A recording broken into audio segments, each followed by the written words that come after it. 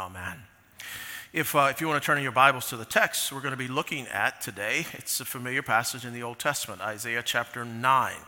And today we're going to be reading verse 6 and 7 of Isaiah 9 as we continue in this sermon series, this six-part series that I started a couple of weeks ago that is simply entitled, you'll see it on the screen in front of you, The Christmas Story. And so my goal in this series it's the same goal that I think we all should have every Christmas, is to just constantly sort of bring us back to the message of Christmas, what it really is about, with all the counter sort of messages that are out there, particularly around this time of year, to be reminded again what it means that Jesus has come into this world. Now, the text we're looking at today from Isaiah 9, it is one that's familiar to you. And that may stand out just a little bit because the first two texts in the series they may have been familiar to you, but not for Christmas sermons. I preached from 1 Timothy 1. I preached from Hebrews 4. Especially the Hebrews 4 passage is one you probably know, but I doubt you have ever heard those passages used for Christmas, even though they are Christmas passages. And one of the goals I had in using those kind of texts for the Christmas sermon series is that I want to remind you that this message is bigger, that the Christmas story and what it means is bigger than just the birth narratives. And we can find this all over the scriptures. And we need to constantly be reminded of his coming and what that means. Now, the text today is one that you know, but it powerfully speaks to what I want to focus on this morning, which is Jesus as our King. So beginning in verse 6, the prophet Isaiah writes, "For to us a child is born, to us a son is given, and the government shall be upon his shoulder. And his name shall be called Wonderful Counselor, Mighty God, Everlasting Father, Prince of Peace. And of the increase of his government and of peace there will be no end, on the throne of David and over his kingdom, to establish it and to uphold it with justice and with righteousness from this time forth and forevermore. The zeal of the Lord of hosts will do this." And this is the word of our God. May the Lord bless today the reading and the preaching and the hearing of his word. So this is an obvious thing that I'm going to say to you, but I'm going to say it this morning for an important reason, which you'll get in just a moment. We live in a world of warfare and conflict, right? And it really goes without saying to say that we live in this kind of world. Now, as I mention that, as I say we live in a world of warfare and conflict, your minds probably go to these two really big wars that we're having right now in the world. I mean, to what's going on over in the Middle East with Israel and Hamas, to what's happening with Russia and Ukraine.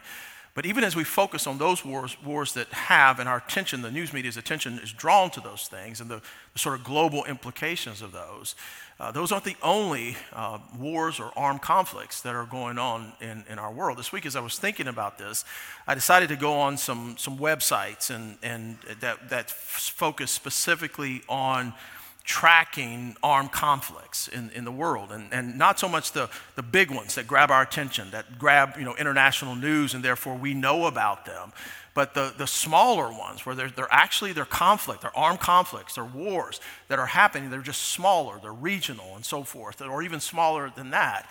And this one website which talks about recent and ongoing wars, if these things are actually true, what was on this site, which seemed reputable, I promise you, if this is wrong, I did not call the State Department to check on this.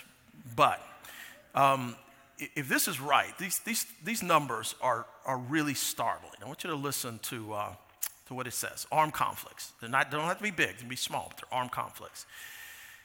According to this site, there are more than 45 armed conflicts in the Middle East and North Africa. There are more than 35 armed conflicts in sub-Saharan Africa. There are 21 armed conflicts in Asia. There are 7 armed conflicts in Europe. And there are 6 armed conflicts in Latin America. Now, the U.S. isn't mentioned specifically because within our borders, of course, we don't have any kind of armed conflict like groups of people fighting against others, although we do have all kinds of violence in our nation. And it is also true, and you know this, that because America is a global power, it's involved in a lot of this stuff, and it's certainly involved even if behind the scenes in what's happening over in Gaza and what's happening in Ukraine. But all of that brought something to my mind as I started to reflect on this passage. And it's one of the things that Jesus says, and when he talks about the last days, and you'll know this text, Matthew 24, 6 and 7. He says, "And you will hear of wars and rumors of wars. For nation will rise against nation and kingdom against kingdom." You know that verse? You will hear of wars and rumors of wars. And he's speaking of the reality of these last days, which I think biblically speaking, the last days are from the coming of Jesus until the end. And he's talking about what this time is like, wars and rumors of wars. But you also know this, that this isn't just something that happened when Jesus came. It's been the reality of the world from the beginning. From the time that Adam and Eve rebelled and Cain killed Abel, we have had hostility, wars, and rumors of wars. That is the world we live in. Thank God we're not in a world war, and I hope and pray that we are not ever in another one of them.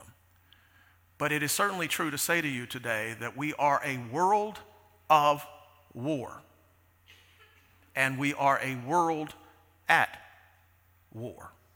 Okay? Both of those things are true about the world that we live in. Now, all right, so I've just brought everybody down. Okay?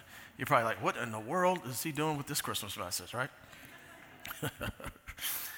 The reason I begin this way, and you may find this a little bit surprising, but it is true, war is actually the setting of the text that we read today. It is the setting. It is the threat of war and of what is going to happen to Israel. The northern kingdom of Assyria is threatening them. And the prophet Isaiah responds to this threat of war by proclaiming a kingdom of universal peace that comes through, of all people, a child king. It's pretty extraordinary. And it's very different than you and I would probably ever think about this. But through this child king, we find peace. Now, what I want to do with you this morning is I want to show you, just looking at these two verses, some things that Isaiah talks about this king and about his kingdom. And I want to put the points this way, just to sort of elaborate a little bit through the points in terms of what I want to get at. Let me tell you what they are, and then we'll talk about each as we look at these two verses. The first is this, that he is and will be the world's ideal king. Okay? This child. He is and will be the world's ideal king. And then the second thing is this, that he is inaugurated and will rule over the world's ideal kingdom. Okay? Both of these things are critically important. That he is an ideal king with an ideal kingdom. That word ideal, it has this conception of perfection, right? He is the perfect king who will rule over a perfect kingdom. And this Christmas, I want to invite you into that kingdom, okay? So let's consider each of these. So the first, again, is that he is and will be the world's ideal king. And so in this passage, there are a couple of places of it that are probably really familiar to you, that you know, maybe you know from memory. And part of that is what you see in the first part of verse 6, where it says, "For to us a child is born, and to us a son is given." You'll note the first word there in the English Standard Version is the word for. That word for is a linking word or a connecting word, which basically means that what he's saying here, what Isaiah is prophesying here, actually serves as the ground or the reason for the positive things that are said earlier in chapter 9. And so if you go back earlier in chapter 9 and you look, say at verse 2. At verse 2, it says again, "The people who walked in darkness have seen a great light. And those who dwelt in the land of deep darkness, on them has light shone." Now what that's describing is the reality. This darkness is the reality of a broken and fallen and war-torn world of sin and evil. This is the darkness that all of humanity, not just Israel, all of humanity finds itself in. The land of deep darkness is the reality that all of us at one time find ourselves in. And yet, and this is a great verse we'll talk about and celebrate it on our Christmas Eve candle lighting service, that in that darkness, a great light has come. And a great light has shone. And what we see then, if you look at verse 4, is we see that the reason for that. It is for or because to us. Now, he's writing to Israel, but I want you to hear this personally to yourself. To us, to you, a child is born. A child is born. Now, the way this is written, translated, and even what Isaiah intended, it's almost like what he's saying is this child is born now. It's already here. And it sort of comes across that way, right? That it's already here. Now remember, this is a prophecy that's ultimately fulfilled in Jesus Christ some 700 years later. But he's talking about it as if it has happened. Why does he do that? Because he wants those who read it to know. He wants us to know today that this is a certitude. It to Israel that it would happen, and for us we know it has. Not in any man, not in the a lot of interpreters look at this and would thought that this was found and fulfilled in Hezekiah. But when you look at the way this man is described, he can be no one else, no other king, no other ruler, no one else that has ever lived except the one who came on on Christmas Day. And if you note what it says, for us a child is born. And then he goes on to say, to us, a son is given. A son is given. Now note the difference. A child is born, a son is given. He could have said a son is born, but he doesn't. He says a son is given. And the reason for that, the son is given, is because he's getting at the giftedness of this. This is really, when you think of Christmas and the whole idea of God giving us something, gifting us with something, that's what he's getting at here, that he's given us, this child that he has given us as a son. And as a son given to us, it could be two ways that you could understand this, and I think both are right. The son that's spoken of here could be the son in the line of David, a son of David, because we're going to see in just a moment how he ultimately fulfills the promises of David. But also, when you just think about it for a moment, for us a child is born, to us a son is given. We also understand something, that this son that is given is the Son of God, right? Not just the son of David, but the Son of God. And the reason I know that is because when you look at the New Testament and the way that it speaks in fulfillment of these particular texts, and this one in particular, here is exactly what the angel Gabriel said to Mary in announcing the birth of this child. Luke chapter 1, verse 35. The Holy Spirit will come upon you, and the power of the Most High will overshadow you. Therefore, the child to be born will be called Holy, the Son of God. That's this child, the Son of God. When you think about it then, this king, this ideal king that's mentioned in this text, this ideal king that can do what no other king can do, is both God and man, fully God, fully man. And this is part of the reason why when we look at this text and the fulfillment of this text, we need to understand no one else fits this. No one else except this child that was born in Bethlehem.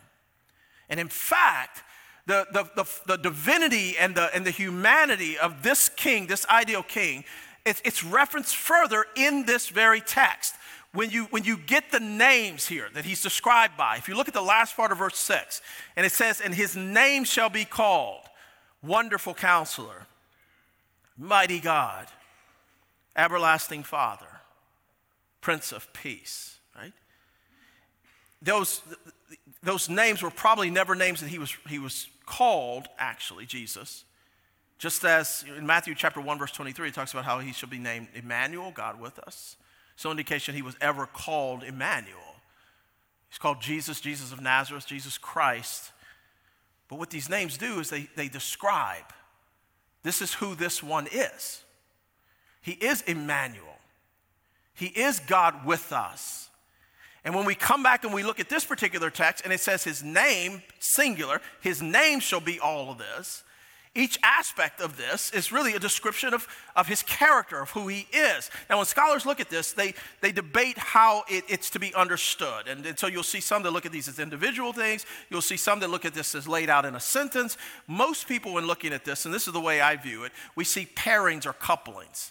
And this is probably the way you've mostly heard this. Wonderful Counselor, Mighty God, everlasting Father, Prince of Peace. What you may not have heard before is this, that each part of the pairings, each of these pairings, reflect both divinity and humanity. So then when you look at the first pairing, wonderful counselor, wonderful or wonder, that Hebrew word is a word that references only the mighty acts of God, the miraculous acts and workings of God. He is a wonder. Counselor speaks of his humanity, his wisdom and guidance and direction and shepherding his people, that he would always do what is right. Wonderful counselor. Mighty God. Mighty, it actually speaks to his humanity. There were mighty men, as you know, throughout the Old Testament. It speaks of strength and power that this king will have. He is a mighty God, which is his divinity, the Hebrew word El, which is always used in Isaiah to speak of the one true God. So this child will be that. Everlasting Father.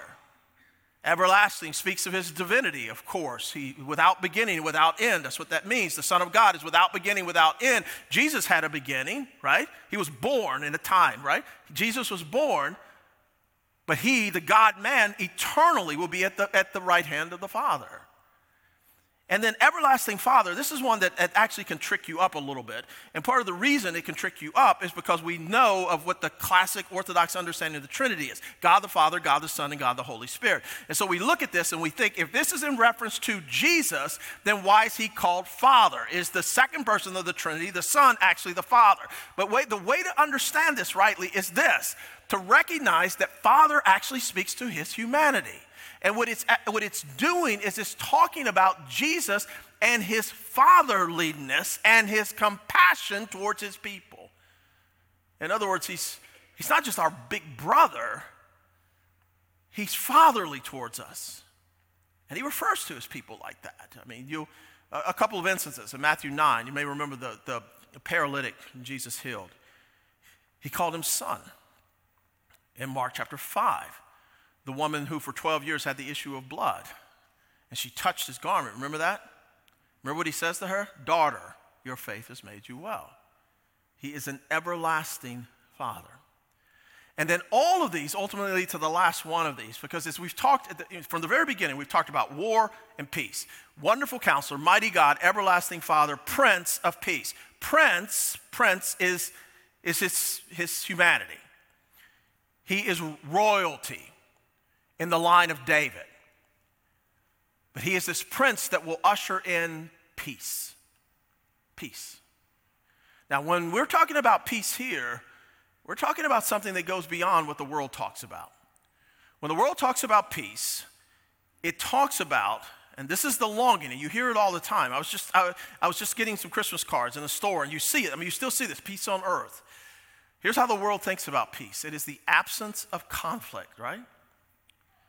And so in the war in Gaza, they just had recently a ceasefire, right? And when there's a ceasefire, well, you can look at that and go, well, maybe they are peace. All of us knew that, and of course, no, they weren't, right? They just stopped killing each other for a minute.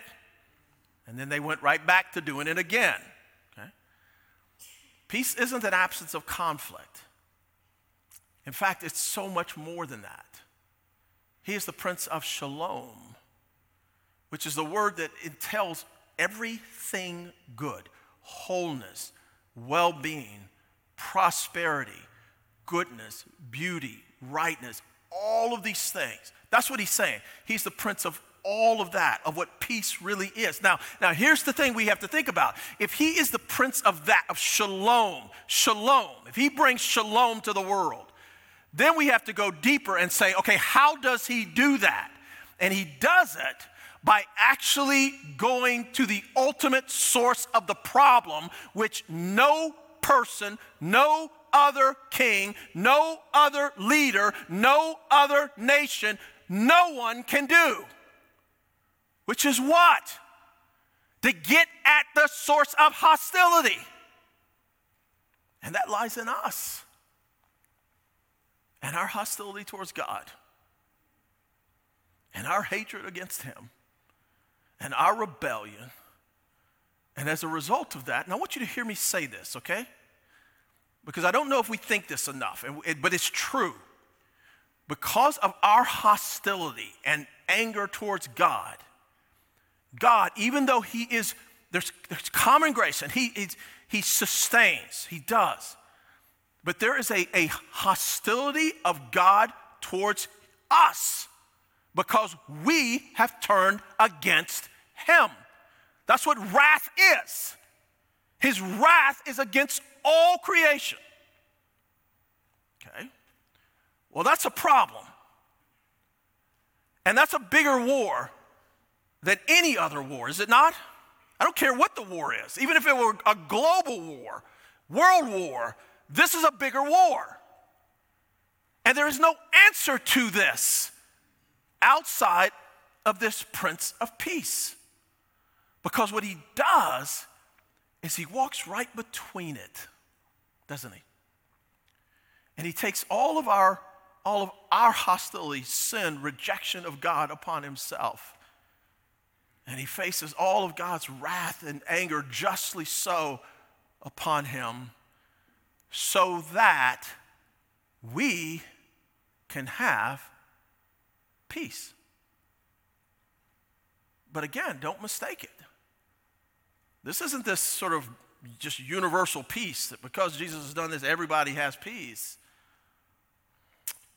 In Luke chapter 2, in verse 14, this is when the angels speak to the shepherds. And notice what they say: glory to God in the highest, and on earth peace. Now, how many Christmas cards have you seen that ended right there? How many acknowledgments of Christmas peace have you seen end right there? But what it says is among those with whom he is pleased. And of whom is he pleased? He's pleased with those who trust in the wonderful Counselor, the mighty God, the everlasting Father, the Prince of Peace. He's pleased with those who believe in him. He gives peace to those who trust in him.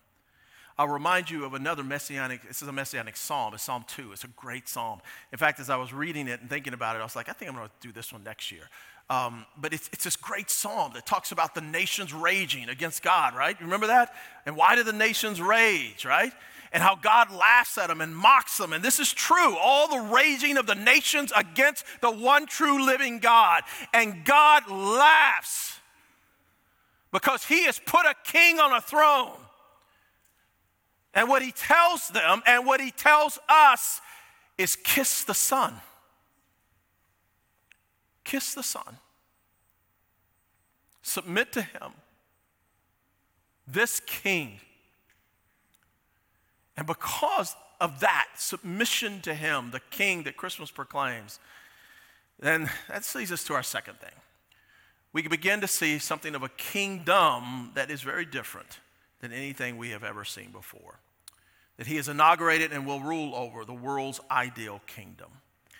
You know, in the second part of verse 6, it says this: and the government shall be upon his shoulders. I want you to notice the connections there, because this is like it's an oxymoron, but it points out a reality of something that we don't normally think about. I mean, it starts out, for us a child is born, a son is given, and the government is to be upon his shoulders. Why is that an oxymoron? It's kind of like, you know, an oxymoron is sort of like, I don't know, jumbo shrimp or deafening silence, right? It's like when you have these paradoxical ideas, they don't seem to fit together. That's what he's doing here. That's what Isaiah is doing. He's saying, for us, a child, and the government will be on his shoulders, is what this is saying. Now, why would Isaiah go there? Well, the reason he's going there is because this is where all the rest of us go. This is where Israel went awry. This is where you and I go awry, is that we always think this kingdom that will be this great, wondrous thing, that it is brought about through the world's might and power and strength. And over again, God, speaking through his prophets, tells Israel it will not happen that way.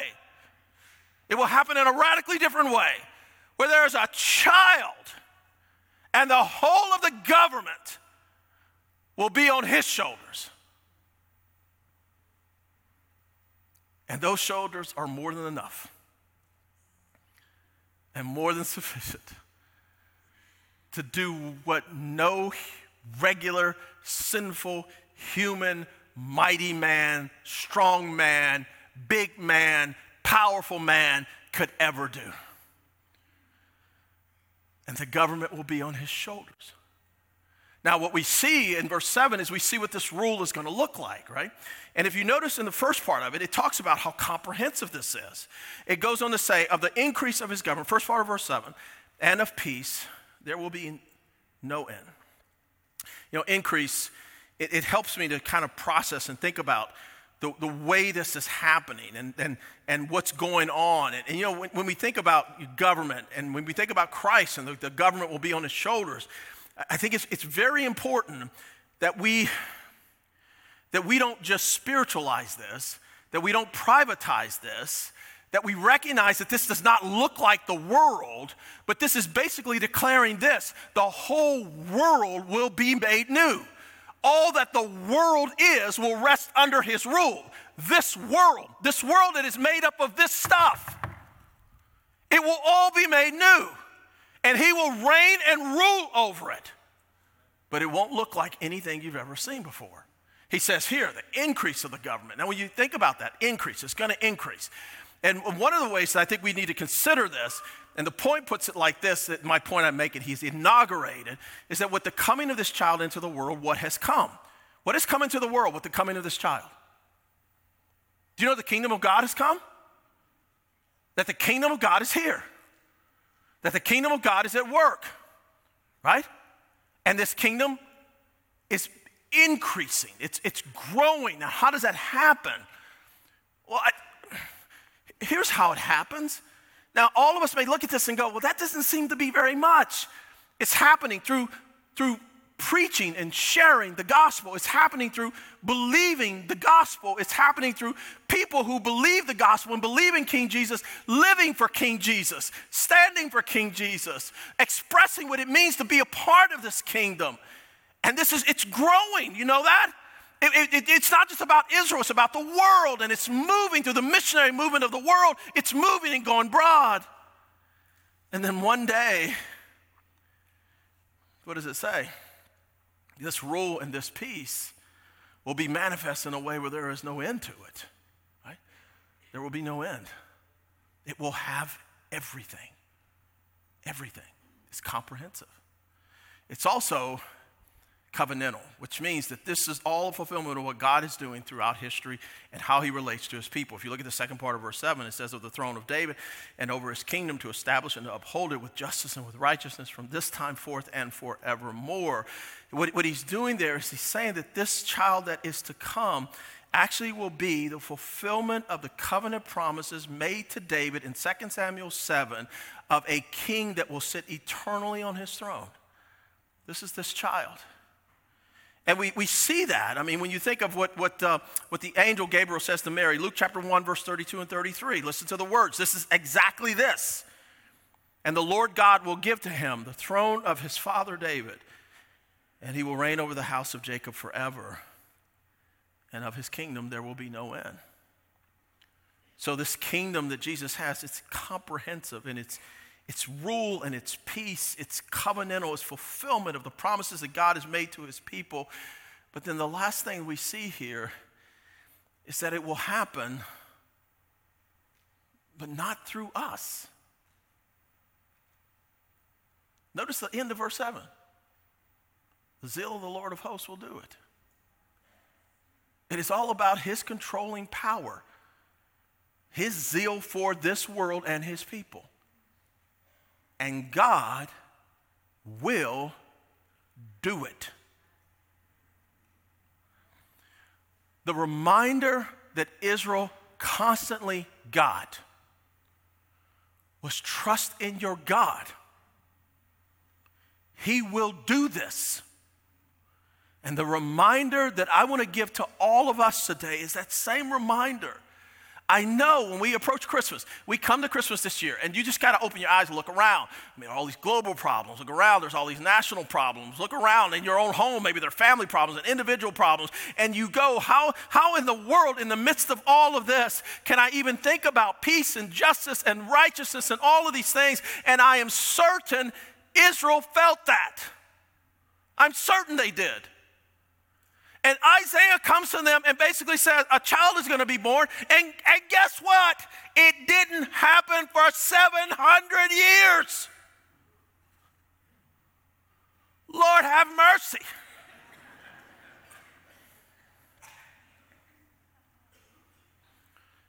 God's time is very different than ours. And God's time is always the right time. And our place is to believe him. Trust them. The evil one is constantly going to be putting in front of you. Go this way, go that way, trust this whatever, that thing, whatever. We do it all the time. And we think God must not be on his throne. But I'm telling you, brothers and sisters in Christ, this Christmas, this child king, he is enthroned. And he is doing his work. And just as Isaiah is saying to them, by speaking as if it has already happened, I'm going to speak to you as if it has already happened. The hope is just on the horizon, and there is nothing that can stop it, because the zeal of the Lord of hosts will do it, because this child is born. Hallelujah. Let's pray. Father God, we thank you so much for Jesus, for his coming into the world, for his victory and rule as king, and for what that means. Help us, Lord, to depend upon you and trust in you and live faithfully to you. And Lord, watch you do the work. Help us to trust. Help us to depend, whatever our circumstances may be, that you are more than enough for all of our needs. In Jesus' name, amen. Let's stand together as we join in singing what child